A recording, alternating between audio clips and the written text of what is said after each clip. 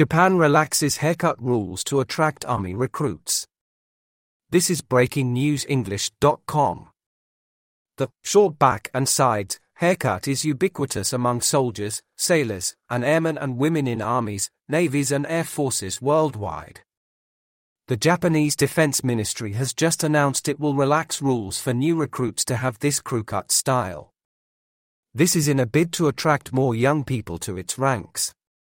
Many companies in Japan are experiencing staff shortages, and the military is no exception. From April this year, new enlistees to Japan's Self-Defense Forces, SDF, will be allowed to have longer hair.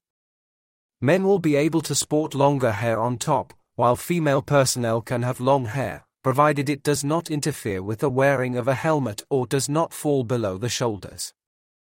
According to the Kyodo News Agency, recruitment experts met last month to discuss how troop numbers could be boosted. Japan's defense forces are up against an ever-dwindling number of young people to recruit from.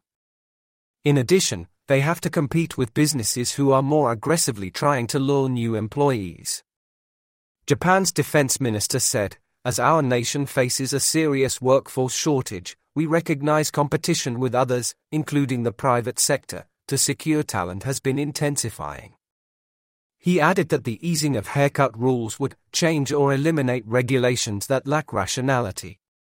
In a related move, the ministry is considering allowing people with tattoos to join the SDF.